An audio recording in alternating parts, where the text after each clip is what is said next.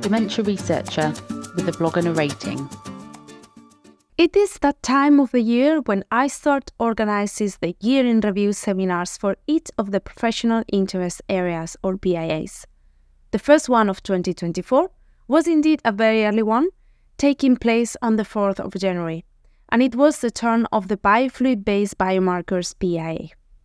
As a researcher in fluid biomarkers with the expertise in frontotemporal dementia, I was asked to prepare the main presentation, a challenging but very fun task of collecting and reading the most important papers published in the field in 2023. For those who are not familiar with the Year in Review seminars or how they work, they consist of 30-minute presentation from an early career researcher covering the highlights of the field in the Year in Review, followed by a panel discussion from experts. This year, the seminar was organized by Ana Pereira and Janaika Hog-Ahin. The panel of experts was formed by Jeffrey Dates, Marta del Campo, Susanne Schlinder, and Henrik Satterberg. The session, moderated by Yoitiva Robles and I, Aitana Sogorb-Esteve, was the presenter. The topics to discuss are often chosen by the presenter with the help from survey responders. The survey aims to identify which are the most important topics that have come up in the year, as well as the key publications regarding those topics. For the year 2023, the topics selected for the presentation and discussion were three main themes: proteomic studies, plasma biomarkers, and seeding amplification assays for proteins such as alpha-synuclein and TDP43. Characteristic of Parkinson's disease and frontotemporal dementia, or FTD. We all agreed to define 2023 as the era of proteomics. Over 500 research articles were published in the field of proteomics in dementia.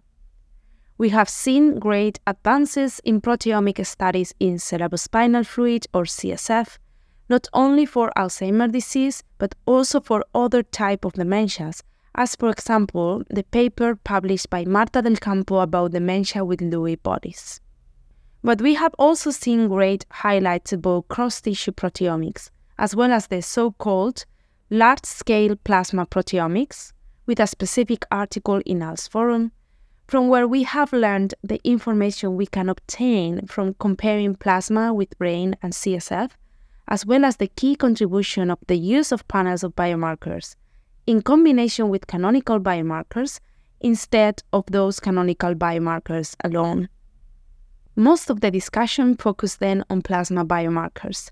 2023 has been the year of phosphorylated tau, especially phospho-tau 217. There have been several studies evaluating the performance of plasma p-tau 217 to predict tau and amyloid deposition, and in the Trailblazer trial for donanemab, plasma p-tau 217 was used as exploratory outcome measure, showing decreased levels with the drug administration. The discussion, nonetheless, focused more on the implementation of blood tests in clinical practices, with the point made by the panelists about the expenses of the tests available right now, and how the effort to implement those in clinical practices around the world will indeed decrease those expenses. It is very important as well to keep in mind the expertise of the GP to evaluate and interpret the results from such blood tests, and the importance of looking at those results in the context of each patient. It seems that for a full implementation of blood tests in GP practices, there is still a need of either further training for the GPs or specialized clinics for that. Another important point regarding the blood tests is the need of having a real-world picture of their performance. And this was indeed a point some of the panelists highlighted as the main development they would like to see in 2024. Big studies about real-world implementation of blood biomarkers for dementia, as well as information on diverse populations. Finally, the eyes are set on the finger prick and remote testing for 2024. This will be something to look for in the next year in the field of blood-based biomarkers, in which some development in extraction techniques, pre-analytical parameters, and the implementation of new, more sensitive technologies to measure biomarkers will make a big step.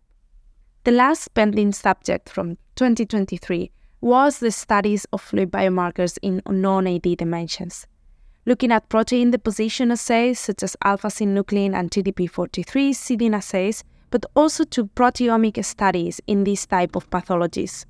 The advancements on the technologies, sensitivity, and big cohorts, as well as the use of extracellular vesicles, will be as well an important highlight that panelists anticipated to happen in 2024. So overall, researchers in the biofluid-based biomarkers field are looking forward to the excitements that 2024 will bring. We will expect to see many more proteomic studies in CSF, plasma, but other biofluids and especially in other non-AD dementias, resulting in panels of proteins that could help with the differential diagnosis of dementias. We are also looking forward results of high-performing blood tests in real-world assets and diverse populations that could be key not only for early diagnosis but also to better understand and monitor the clinical trials taking place. We will keep a close look at the advancements in remote testing and the fingerprick devices and tests being developed and validated as we speak. And finally, we will expect exciting results from the field of extracellular vesicles and the development of assays to detect pathogenic forms of proteins such as alpha-synuclein and TDP43 to detect non-AD pathologies. 2024 looks like a very exciting year for the field of fluid biomarkers. Thank you for listening. Join the dementia research bloggers and share your own views.